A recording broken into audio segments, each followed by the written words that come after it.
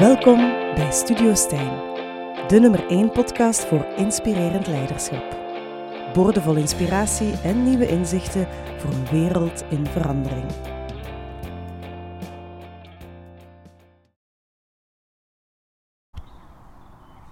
Dag allemaal, welkom bij Studio Stijn, podcast voor inspirerend leiderschap. En vandaag zit ik hier samen met Philip Weiler van Lidl. Hij is daar manager of hoofd duurzaamheid en bepaalt daar heel het beleid rond en de strategie rond duurzaamheid voor het eten en alle producten die dat bij Lidl te koop zijn. We gaan het niet heel specifiek, we gaan het een stukje over Lidl hebben, Philip, maar ik vond dat jij een heel interessant parcours hebt afgelegd tot nu toe. Van danser, bio-ingenieur, verhalen over nijlpaarden, longvissen in Burundi, in El Salvador. Een heel mooi parcours en daar wil ik graag eens met jou wat dieper op ingaan. Hoe dat jij tot al die beslissingen bent gekomen en wat dat maakt dat je nu eigenlijk met een topic bezig bent wat heel hot en wat heel belangrijk is. En hoe dat jouw parcours zo gelopen is, van een bio-ingenieur over heel de wereld naar Lidl. Dus welkom Philip voor eerst in de podcast Studio Stijn. Dankjewel Stijn, welkom. Ik ben zeer benieuwd. Maar we gaan beginnen met een quote die je zelf aanhaalde van de founder van Apple, ben ik eventjes zijn naam kwijt, Steve Jobs, dankjewel. Die dat jou een beetje typeert, zeg je, dat het moeilijk is om vooruit te kijken in de toekomst, maar dat je verbinding maakt met het verleden door allerlei verschillende dots met elkaar te verbinden. Kun je daar eens wat dieper op ingaan? Het is inderdaad, je kan sowieso nooit in de toekomst kijken. En hij zei die quote terwijl hij laatstejaarsstudent toesprak. In 2005 geloof ik. En hij zei van, you cannot connect the dots looking forward. You can only connect them looking backwards. Dus met andere woorden, het is pas 10 jaar later, als je achterom kijkt, dat je dan ineens beseft waarom je bepaalde beslissingen genomen hebt. Maar ook vooral hoe dat die beslissingen ertoe geleid hebben tot waar je vandaag staat. En waarom ik nu bij Lidl werk. Heb jij één punt in je leven waar dat je van kunt zeggen, want dat is nu mijn startpunt geweest? Nee. Er zijn verschillende dots, verschillende mijlpalen. Ik denk sowieso als kind, als tiener, was ik al gepassioneerd door de natuur, door de ecologie, door visjes. Elke zomer Bretagne op verlof met de ouders. Maar dat heeft ertoe geleid dat ik dan studies ben gaan doen rond de natuur, biologie. Maar eigenlijk, mijn vader heeft mij dan toch nog net kunnen overtuigen om bio-ingenieurswetenschap te gaan volgen, bio-ingenieur. Ja, vond ik wel interessant, maar niet zo boeiend. En dan in dat parcours, dacht ik van, ik wil toch mijn sluitstuk, mijn thesiswerk, daar waar mijn passie ligt. En ik denk, eigenlijk is dat, misschien als ik dan toch één belangrijke mijlpaal moet kiezen, dat het dat wel is. Ik heb dan mijn thesis bij die prof gedaan, professor Olivier, rond ichthyologie, de leer van de vissen. Ik heb gepusht, ik heb toegekregen hetgeen dat ik eigenlijk graag wilde, namelijk een thesis in het buitenland, in Burundi, 3 maanden op de longvis gestudeerd. Ja, en dat heeft eigenlijk dan ervoor gezorgd dat ik nadien de volgende stap en de volgende stap en de volgende stap. Je zei ik heb echt een keuze gemaakt voor mijn passie. Hoe zou jij jouw passie het best omschrijven? Ondertussen, ik ben 51 jaar, de passie van de vissen of van de ecologie is uiteraard gewoon geëvolueerd. Geëvolueerd tot heel wat veel meer mensgericht. Ik vind het uitermate boeiend om te zien welke impacten wij als mens hebben op niet alleen de ecosystemen, maar ook de impacten in alle maatschappij, van noord tot zuid. De migratiebewegingen die er zijn, omwille van de impacten die wij teweeg brengen, klimaatverandering. Al die processen. En dan tegelijkertijd vind ik het zeer boeiend te beseffen dat het allemaal zo relatief nietig is. Wat wij, de zon is net geland op Mars en toch, dan zie je van, het is eigenlijk toch allemaal maar de kleine aarde die ergens ronddwaalt in het heelal. Heel interessant, maar ik wil eventjes nog op een ander topic inpikken. Je hebt ook op een moment gestaan dat je een keuze moest maken tussen een danscarrière en een carrière in de biologie. Kun je daar eens wat meer over vertellen? Ik had inderdaad tijdens mijn universiteitsjaren was een van mijn passies, danstheater, dansen, bewegen. Een beetje zot doen als student. We zaten toen ik volgde toen een reeks workshops van een man dat ik niet kende, een zekere Alain Platel, Les Ballets C de la B. Dat bleek nadien een bekende man te zijn, maar die op het einde van die workshops vroeg die van Philippe, ik ga in september starten met een nieuwe productie. Jij past in mijn scenario, ben jij geïnteresseerd? En ik dacht, wat? Hoe? Dus we hebben wat gesproken, wat gebabbeld. En het zou maar 1 jaar duren. 6 maanden om het stuk te creëren. Een première. Première die dan door de media wordt afgekraakt. En dan vervolgens een tour van 6 maanden in de Benelux. 1 jaar. En dat paste perfect. Ik was toen net afgestudeerd, want die workshops waren toen in juni tijdens de laatste examens van mijn laatste jaar. Ik zei, dat is goed, ik doe dat. We hebben 6 maanden gewerkt, in de Vooruit in Gent. We hebben een première gehad, afgebroken tot en met. En dan is dat stilaan beginnen rond te toeren. En het ene productiehuis na het andere, het theater die het inboekte. En we hebben uiteindelijk 3 jaar lang gespeeld, overal in de wereld. En dat was toen net na die 3 jaar, ja, een fantastisch moment. Tegen het einde vroeg Alain, Philippe, ik ga stilaan beginnen aan mijn volgende productie. Jij past nog steeds in mijn nieuwe productie, ben jij geïnteresseerd? En dat was voor mij eigenlijk tot nu toe nog altijd de moeilijkste beslissing in mijn leven ooit. Omdat ik toen wist van, ofwel kies ik nu voor een danscarrière. En moet ik dat droom van werken als bioloog, bio-ingenieur, met een gezin, met kinderen, met mijn toenmalige partner gewoon opzij zetten. Ofwel kies ik voor een ander soort carrière als bioloog of bio-ingenieur in binnen- of buitenland. Ja, en daar heb ik toch maanden van wakker gelegen. En het is uiteindelijk het tweede geworden. Hoor ik daar enige vorm van spijt in? Of heb je dat kunnen loslaten? Ik heb daar absoluut geen spijt van. En ik kijk nog met ongelooflijk veel warmte en fierheid naar die, ja, toch, voor mij toch zotte periode. Maar ook wel een periode waar ik ook dingen heb opgestoken. Ik heb daar mijn eerste inspirerende leider ontmoet, Alain Platel zelf. Die ik nog steeds gebruik als een voorbeeld van hoe ik graag zelf zou willen kunnen overkomen naar anderen toe als meer dan naar leidinggevende skills, zeg maar. Nee, ik vind het absoluut geen spijt. Ik zou sowieso een totaal ander leven hebben gehad met andere ups en downs. Maar ik ben heel blij met de zaken die, met mijn keuze. Vooral omdat ik de zaken die ik verwezenlijkt heb en nog steeds, vind ik fantastisch. Zeg eventjes, je zei die premières die werden afgekraakt in de media. Wat doet dat met een mens als je daar dan op een podium staat en je krijgt dan die recensies te lezen? Hou je daar iets aan over, in positieve of in negatieve zin dan? Ja, ik denk voor mij was dat toen... je zit 20 jaar, 22 jaar, je zit er eigenlijk op dat moment niet mee bezig. Ik vond het al fantastisch dat ik daar op dat podium kon staan, dat je applaus krijgt, dat het stuk dan wordt gekeken door andere mensen naar wie ik opkeek toen. En nog steeds, Wim van de Keibus in de zaal of een Anna-Theresa de Keersma. Ja, ik vond dat op zich fantastisch. En of de zaal nu gevuld was met 15 man of met 2000.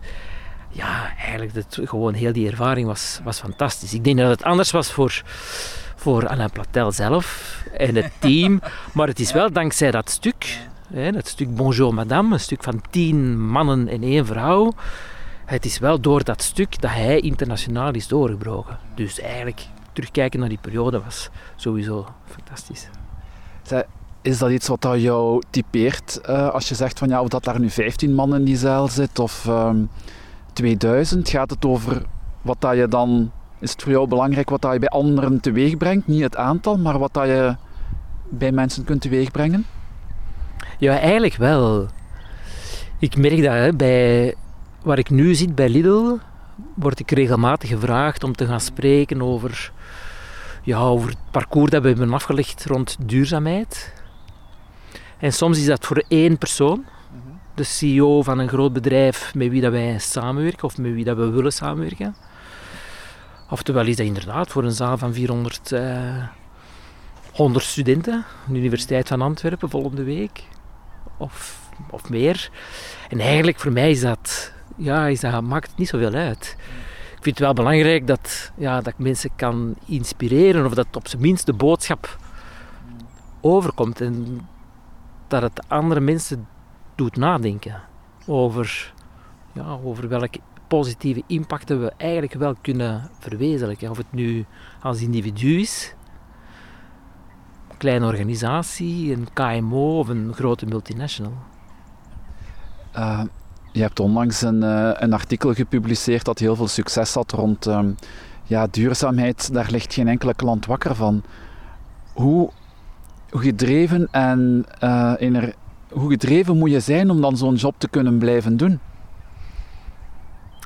Ja, toen ik bij Lidl startte, werd ik daar wel zwaar mee geconfronteerd. Want dat was in mijn begindagen, dus ik ben gestart in 2016 en ik denk in datzelfde jaar kwam de directeur inkoop, toen Jeroen Bal nog, die mij zei, Filip, we zitten met een probleem, want de Fairtrade producten in onze winkels verkopen niet.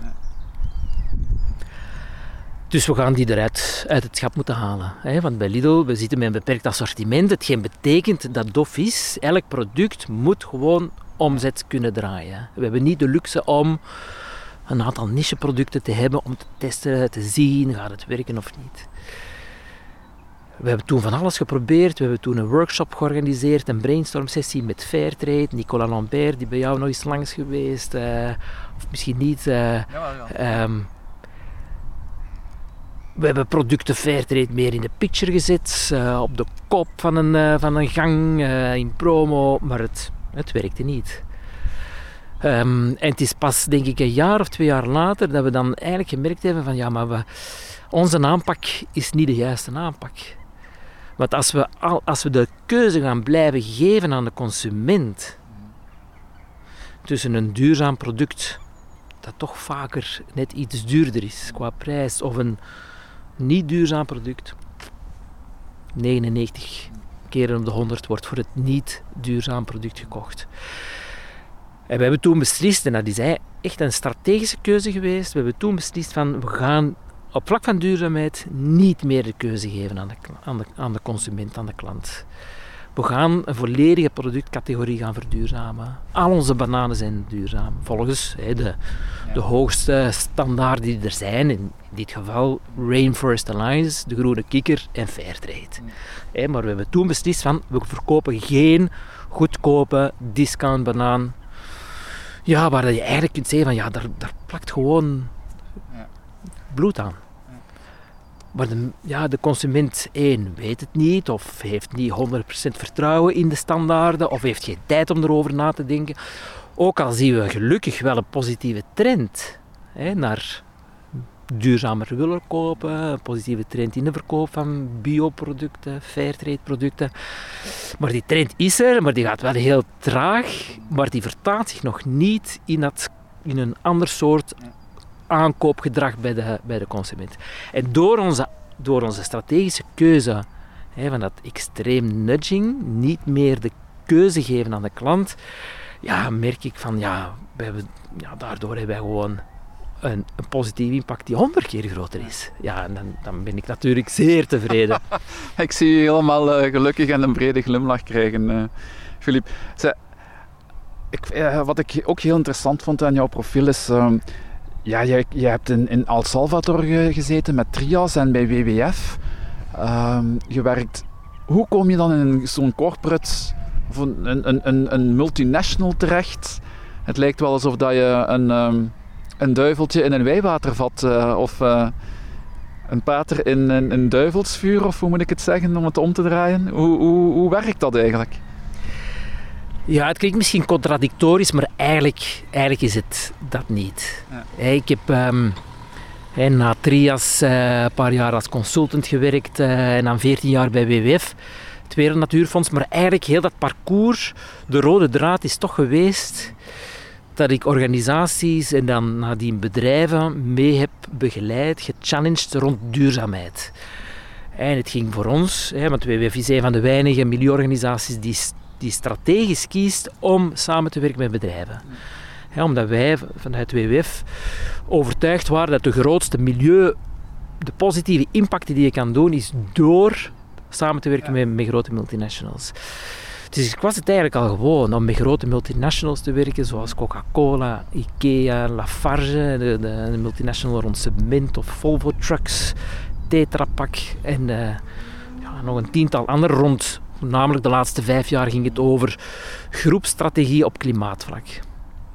Maar ik merkte de laatste jaren dat het toch kriebelde. Ik had het gevoel dat mocht ik aan de overkant van de tafel kunnen zitten, dus de overstekenwagen van de NGO naar de corporate wereld, dat ik waarschijnlijk toch nog net meer impact zou kunnen hebben. Door zelf achter het wiel te staan. Zelf. Hoe was dat? Heb je daar lang mee geworsteld of mee over nagedacht om die beslissing te nemen? Ja, dat is eigenlijk wel. Want je zit bij het Wereld Natuurfonds. Ik vind dat nog altijd een fantastische organisatie. De missie is fantastisch en de aanpak vind ik top. Maar op de duur zit je ook zo'n beetje in een gouden kooi. Ja. Niet financieel dan, maar qua missie. Dus dat heeft wel lang geduurd. En dat verduidelijkt misschien waarom ik toch 14 jaar daar gezeten heb. Ik denk achteraf gezien had ik veel eerder de overstap moeten doen naar corporate. Maar dan had ik niet deze rijke rugzak gekregen. Dus op zich, die dots, de Steve Jobs dots, die zijn wat ze zijn. Maar dan vervolgens, op het moment dat ik de beslissing nam van oké, ik start nu met mijn zoektocht naar een bedrijf, een commercieel bedrijf, heb ik er toch 4 jaar over gedaan. 4 jaar, alle dagen, vacatures gescreend. Maar ook in die 4 jaar ben ik bewust mensen gaan opzoeken. Ik wilde mensen ontmoeten die zelf in het vak zaten, interviewen, de global sustainability managers van grote concerns. Althans, degene die ik kende of via kende. En zo heb ik mij toch een idee kunnen vormen van wat wil ik en in wat voor bedrijf wil ik terechtkomen. Ik vind het een heel interessante strategie als je zegt van je had het gevoel om in een gouden kooi te zitten en dan nog wel eventjes in die gouden kooi blijven zitten, maar ondertussen wel al op zoek gaan en mensen interviewen en je interesse betuigen. Zijn er zo nog dingen dat je kunt aanbevelen voor mensen die zeggen ik wil iets anders doen, ik wil het anders aanpakken, hoe dat ze uit die gouden kooi kunnen komen? Maar ik denk sowieso, eerst naar advies of naar tips. Ik vind dat we altijd de lat gewoon echt hoog moeten leggen. Op vlak van ambitie, van impacten. Iedereen heeft zijn persoonlijke carrièreambities en dat bepaalt ieder voor zich. Maar als het gaat over het ambitie op vlak van duurzaamheid, vind ik dat de lat nooit hoog genoeg kan gelegd worden. En ik weet dat heel veel organisaties en bedrijven een helse schrik hebben van doelstellingen. Van doelstellingen te definiëren, laat staan doelstellingen die gaan voor 100% dit of 100% dat. En voor mij is het eigenlijk de clue, het is niet zozeer het getal aan zich.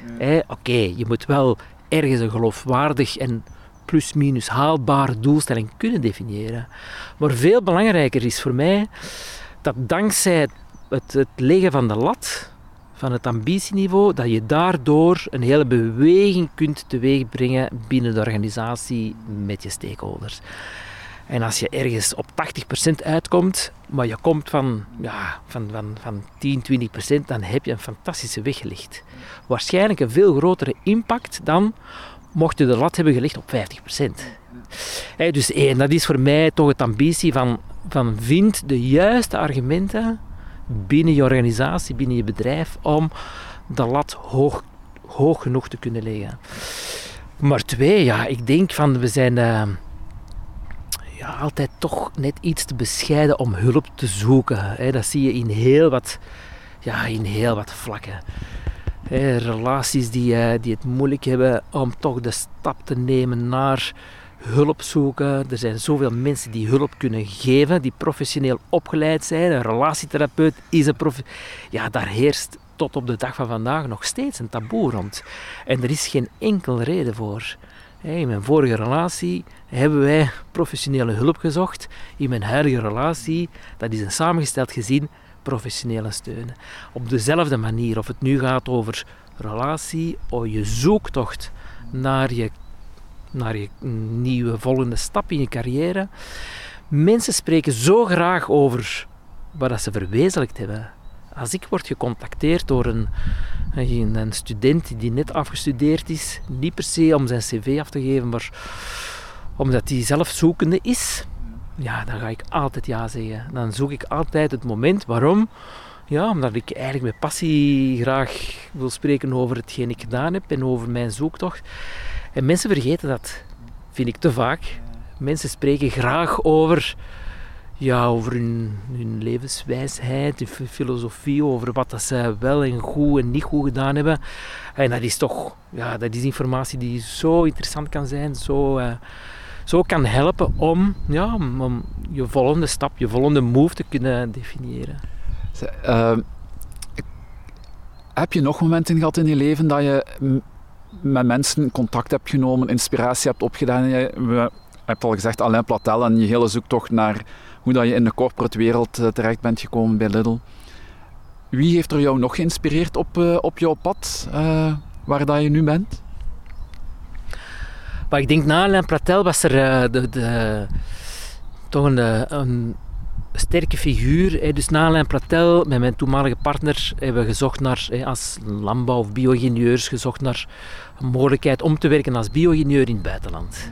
Ik was toen al een van de passies of de microbe was, de wereldreizen. Was toen in Afrika geweest, in Indië en Sri Lanka en dan in Brazilië rondgetoerd. En we hebben toen via zoektocht, Trias, zijn we in Salvador terechtgekomen.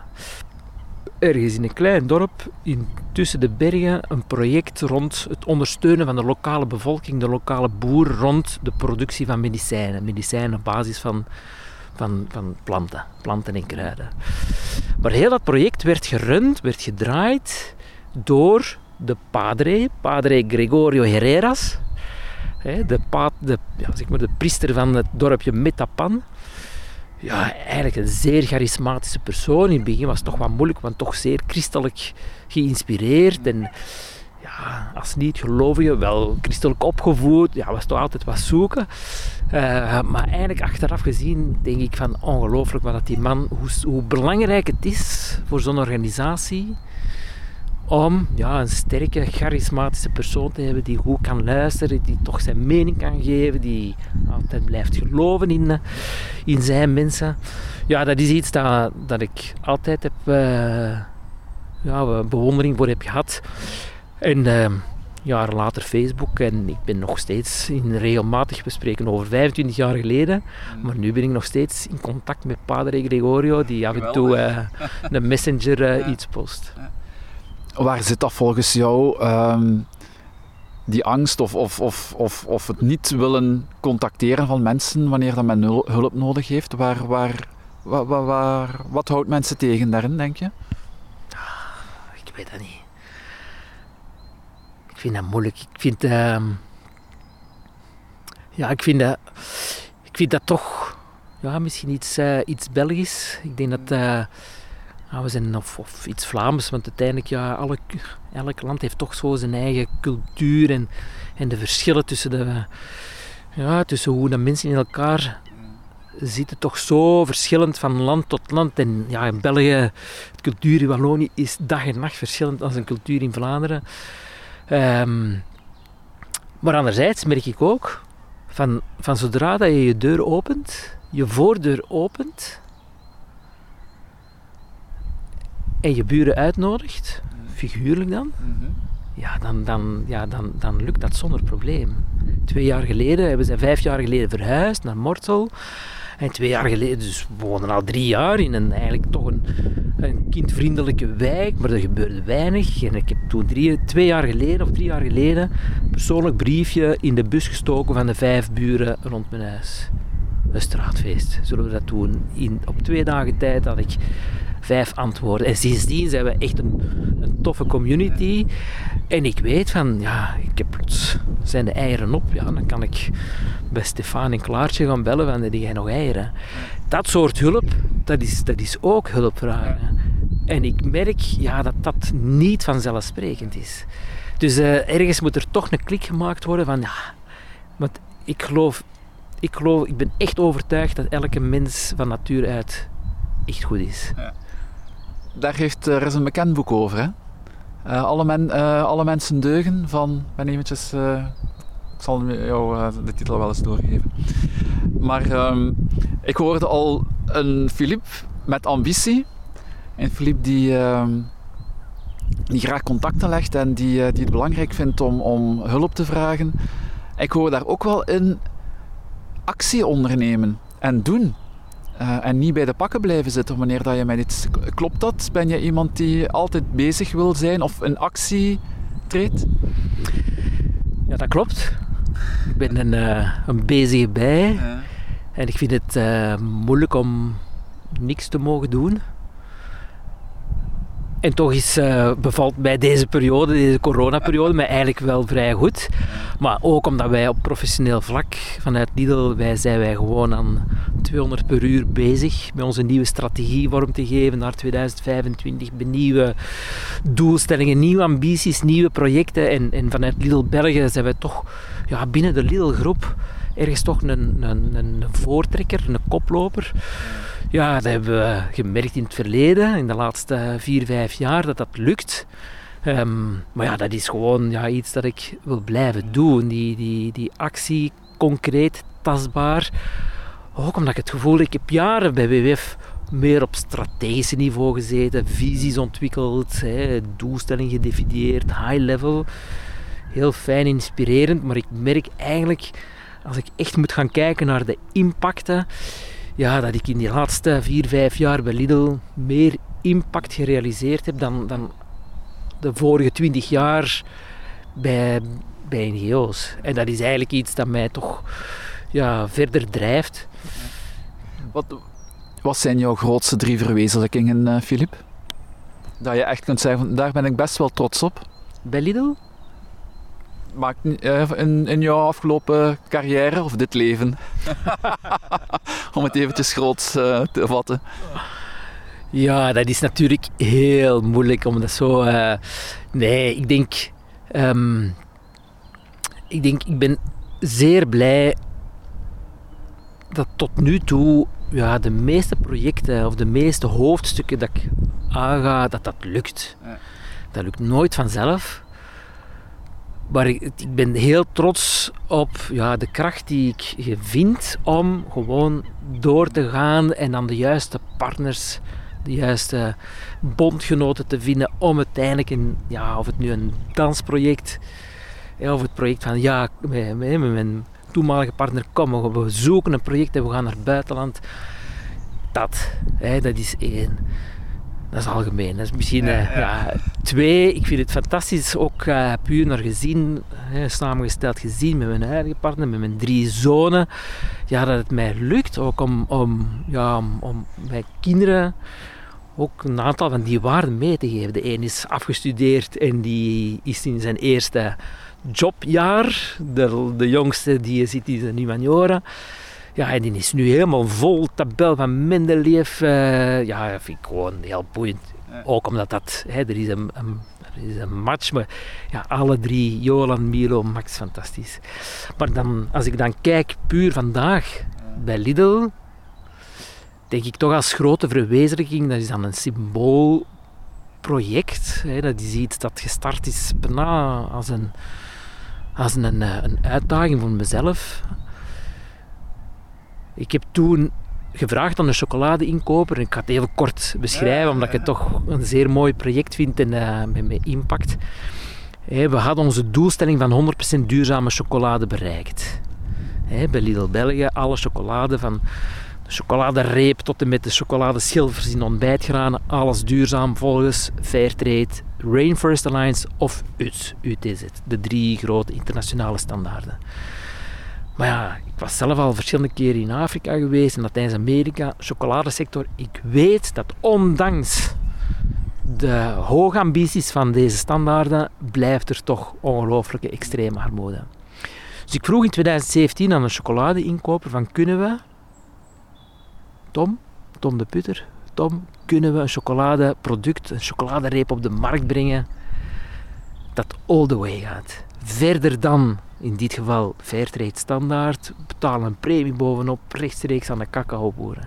En zijn eerste reactie was van Philippe, ja, dat gaat niet. Keep on dreaming. Allee, je zei super enthousiast, maar dat gaat niet. Dat is niet Lidl's, wij zijn een multinational.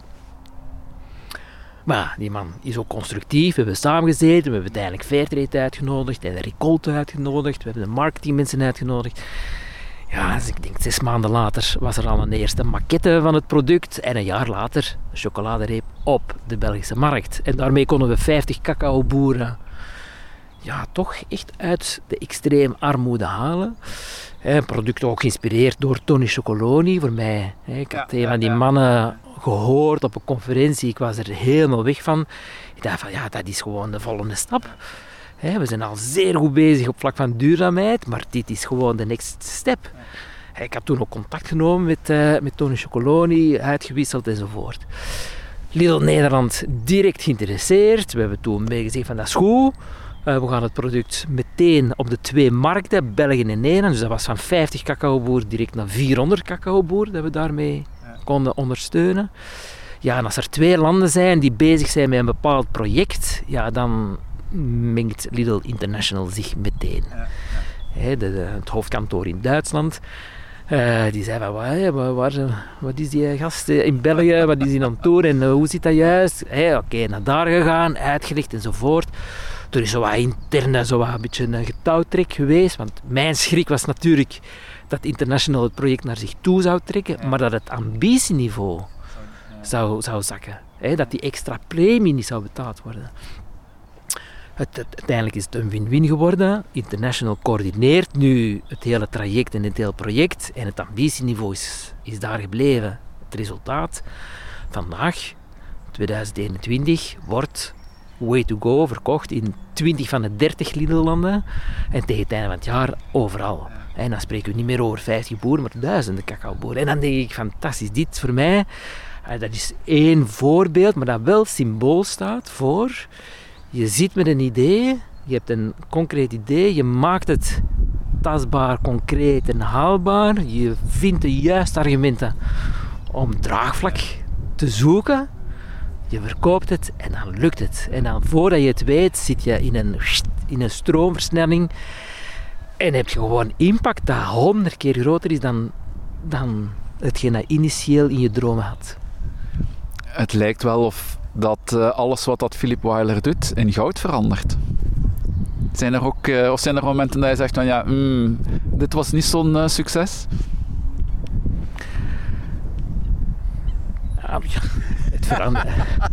Het verandert niet in goud, dan zaten we niet hier, denk ik. Maar het lukt wel. Het lukt wel, over het algemeen lukt het wel. Maar het is natuurlijk doordat bepaalde zaken niet vanzelf gaan. En ik denk in Way to Go, het is niet vanzelfsprekend gegaan. Ik heb daar momenten, ik zat in gesprek met mijn leidinggevende, onze CEO, Boudewijn van den Brand. Dat ik tegen Boudewijn zei van, het lukt niet, International doet niet mee. Ik ga de handdoek in de ring gooien. Ik geef het nog een laatste poging, nog een laatste kans. Dus ja, dat zijn momenten waar ik nu achteraf super blij ben. dat ik ook dankzij zijn steun, dankzij de steun en vandaar opnieuw, zoals in het begin, van blijf niet met je issues in je hoek zitten. Ook de scheiding van mijn eerste partner, ja, dat is gewoon, ja, dat is in het eerste gezicht is dat natuurlijk, ja, heb je gefaald. Ja. Heel snel ben ik meteen hulp gaan zoeken bij mijn beste vrienden, die ik misschien in geen jaren meer gezien en gesproken had. Ja, die hebben mij gewoon echt de steun gegeven die ik nodig had. En dat waren maar drie mensen. Maar het zijn wel 3 mensen die ik nu nog heel vaak zie of hoor of voel. En met mijn ex-partner goede contacten, maar dat zijn toch wel momenten waar je botst met je limieten. Waar ik zelf nu het meest mee geconfronteerd word, is niet zozeer dus mijn persoonlijke successen, maar toch met het besef dat het met onze ecosystemen niet zo goed gaat. De impact die we als mens hebben op het ecosysteem is zo hard. Het gaat zo snel. Het is daar word ik wel niet angstig, want ik ben een optimist van nature uit. Maar daar merk ik van, we zitten nu te zagen over corona en de beperkingen. Maar dan denk ik van, dat is nog maar het tipje van de ijsberg. De volgende tsunami ligt al klaar. We zien eigenlijk de volgende tsunami al afkomen. Namelijk de tsunami van climate change, van klimaatopwarming. En het erge is, we zien hem. Binnen 20 jaar landt hij op ons hoofd. En, ja. Wat houdt jou dan overeind? Waardoor blijf jij hoop houden? Ja, ik denk dat de mensheid of de mens toch altijd net op tijd reageert. Je ziet dat zo met corona, met het zoeken naar een vaccin. En normaal gezien 10 jaar, als de nood echt er is, dan worden de middelen en de tijd vrijgemaakt om het er te krijgen. Natuurlijk, de climate change is wel een andere koek. En daar heb je een enorme grote inertie en massa van de oceaanstromen en noem maar op, dat je niet zomaar op een jaar kunt terugdraaien. Dus daar zit ik wel met schrik en dat niet zozeer voor mij.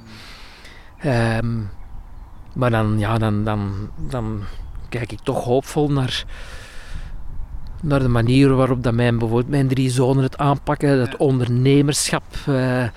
Of het nu gaat over mijn 3 kinderen of gewoon tout court over hoe dat de jeugd, hoe ondernemend de jeugd is. Als je dat vergelijkt met hoe ik 30 jaar geleden als pas afgestudeerde, totaal naïef de wereld in werd gestuurd naar Salvador en hoe dat ik zie hoe dat jongeren rondom mij zaken aanpakken, dan denk ik dat gaat goed komen. Ja. Maar met sowieso d'office enorme impacten en verlies, of het nu gaat over hongersnoden of droogtes of we gaan sowieso enorm grote aanpassingen moeten doen. Willen we met 7 miljard mensen op een oké manier kunnen leven, sowieso.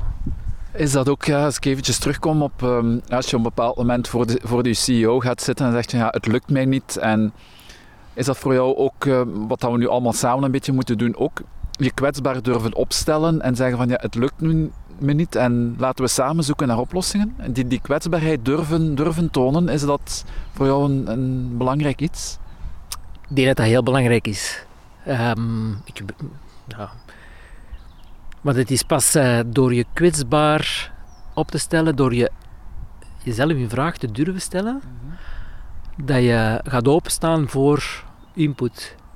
En ook al ben ik iemand met sterke ideeën en sommige collega's of vrienden noemen me misschien wel wat koppig, tegelijkertijd heb ik wel het gevoel dat ik opensta voor ideeën. En ik heb dat ook gemerkt bij Lidl, dat een bepaald idee, eigenlijk dat voorbeeld van Way to Go, chocolade, het initiële idee het draaide rond peultjes uit Guatemala. met een andere leverancier en een andere NGO. We hebben daar eerst 6 maanden en het moest en het ging peultjes uit Guatemala zijn. Vraag me niet waarom, maar dat was toen de conclusie van voorstudies enzovoort. Ja, tot ik op een gegeven moment zelf voelde van, het klopt niet. Die peultjes komen effectief uit Guatemala en er is nood aan ondersteuning enzovoort. Maar ik heb toen eigenlijk wel ik werd gechallenged door onze marketingdirecteur, Yveske, die me een aantal vragen stelde. En ik voelde, nee, het klopt niet. En we hebben toen alles terug opnieuw gestart. Ja, voor mij was dat is een voorbeeld misschien van ergens. Het is niet dat die peultjes ineens in goud werden omgevormd. Maar het is wel kwetsbaar opstellen van, misschien hebben we toen wel de foute keuze gemaakt. En opnieuw gestart. Maar wel opnieuw gestart met dat objectief voor ogen van, we willen impact hebben dat verder gaat dan waar we vandaag staan. Dat gaat dan ook een beetje voorbij aan je eigen trots en je ego. Dat stuk ook durven loslaten van, oké, het is niet wat ik wou, maar let's move on. En sommige mensen durven heel hard vasthouden aan hun eigen gelijk. Dat heb jij niet dan? Ja, ik denk dat misschien ook de wijsheid dat gekomen is. Choose your battles. Dat heb ik wel enorm geleerd bij Lidl. Je moet effectief... Dus we hebben een zeer ambitieuze duurzaamheidsstrategie. 360 graden, 50 thema's waar rond we willen werken. En je kan onmogelijk op alle 50 thema's evenveel succes hebben en even snel kunnen gaan. Dat is ook heel duidelijk geweest van bij het begin. We gaan stap voor stap. We starten met het laaghangend fruit, waar we meteen succes kunnen boeken en zo verder bouwen. En de ene keer hebben we gemerkt van dat project zijn we opgestart en liepen we meteen vast. Terwijl voor een ander project hebben we meteen een hele sterke interne ambassadeur gevonden. Iemand die dat project heel sterk naar zich toe wilde trekken. Bijvoorbeeld, hoe gaan we om met onze leveranciers? Hoe kunnen we echt een duurzame relatie opbouwen met onze leveranciers, maar hen ook echt meenemen in ons duurzaamheidsverhaal. Niet alleen top-down opleggen wat we graag willen dat zij gaan doen, maar hen mee verantwoordelijk stellen, ownership geven. Dus dat is een van onze collega's, Nicky van Hee, heeft dat eigenlijk heel sterk naar zich toe getrokken. En zij hebben veel verder geraakt dan ik ooit had gedacht. Maar rond andere projecten, bijvoorbeeld, dat project Way to Go, vandaag is dat fantastisch en ik kom er heel graag mee naar buiten. Maar dat heeft wel een heel parcours afgelegd om daar te komen. Waar liggen jouw persoonlijke en professionele ambities nog, Filip? Ja, eigenlijk voor mij is het...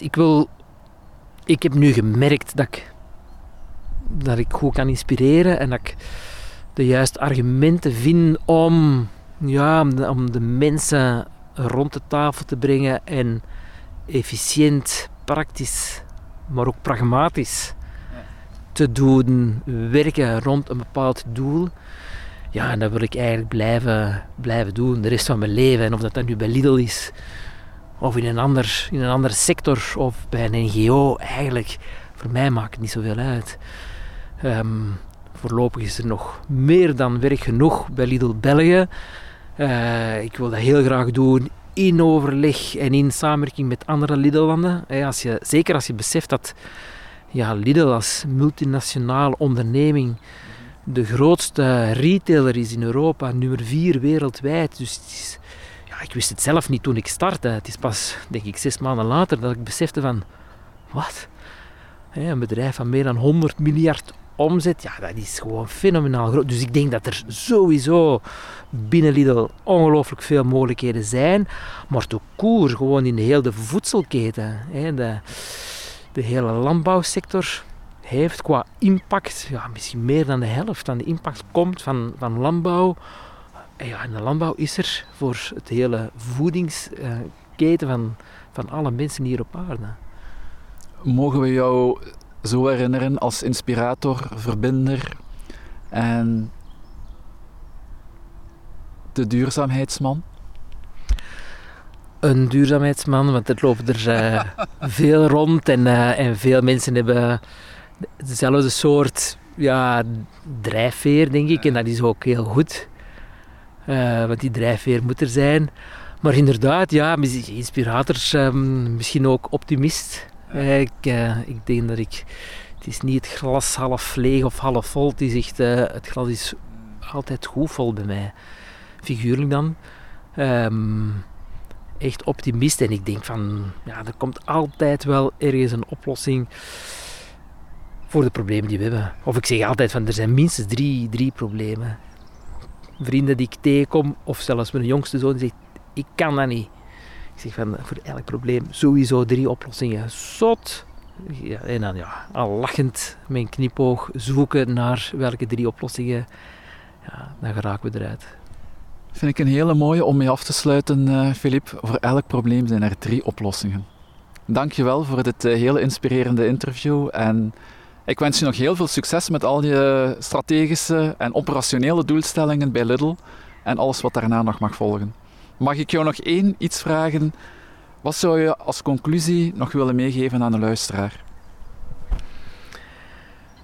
Maar de tip is voor mij toch van... leg de lat hoog. Hoog genoeg. Challenge jezelf. Challenge je medemens. Als het gaat over duurzaamheid. Want het gaat ongelooflijk snel. In de laatste 5 jaar. Als je ziet wat er allemaal gebeurt. En ik heb het nog onlangs zelf gezien met mijn eigen ogen. Ik zei altijd van, ik wil een mooie planeet achterlaten aan de kinderen van mijn kinderen. Maar nee, het gaat echt over mijn eigen kind. Mijn eigen kinderen. Het gaat gewoon ongelooflijk snel. Dus laat ons nu gewoon die impact realiseren. Wacht niet tot morgen. Onderneemt, onderzoekt wat je kan doen. En just do it. Wacht niet tot morgen, just do it. Dankjewel, Filip, en graag tot een volgende keer. Dankjewel, Stijn. Tot snel.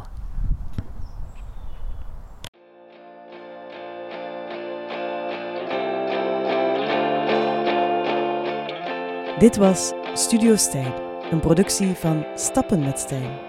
Dankjewel voor het luisteren. En wil je nog meer podcasts luisteren of zelf in gesprek gaan met Stijn? Surf dan naar stappenmetstijn.be of stuur een mailtje naar stijn@stappenmetstijn.be. Simpel en inspirerend.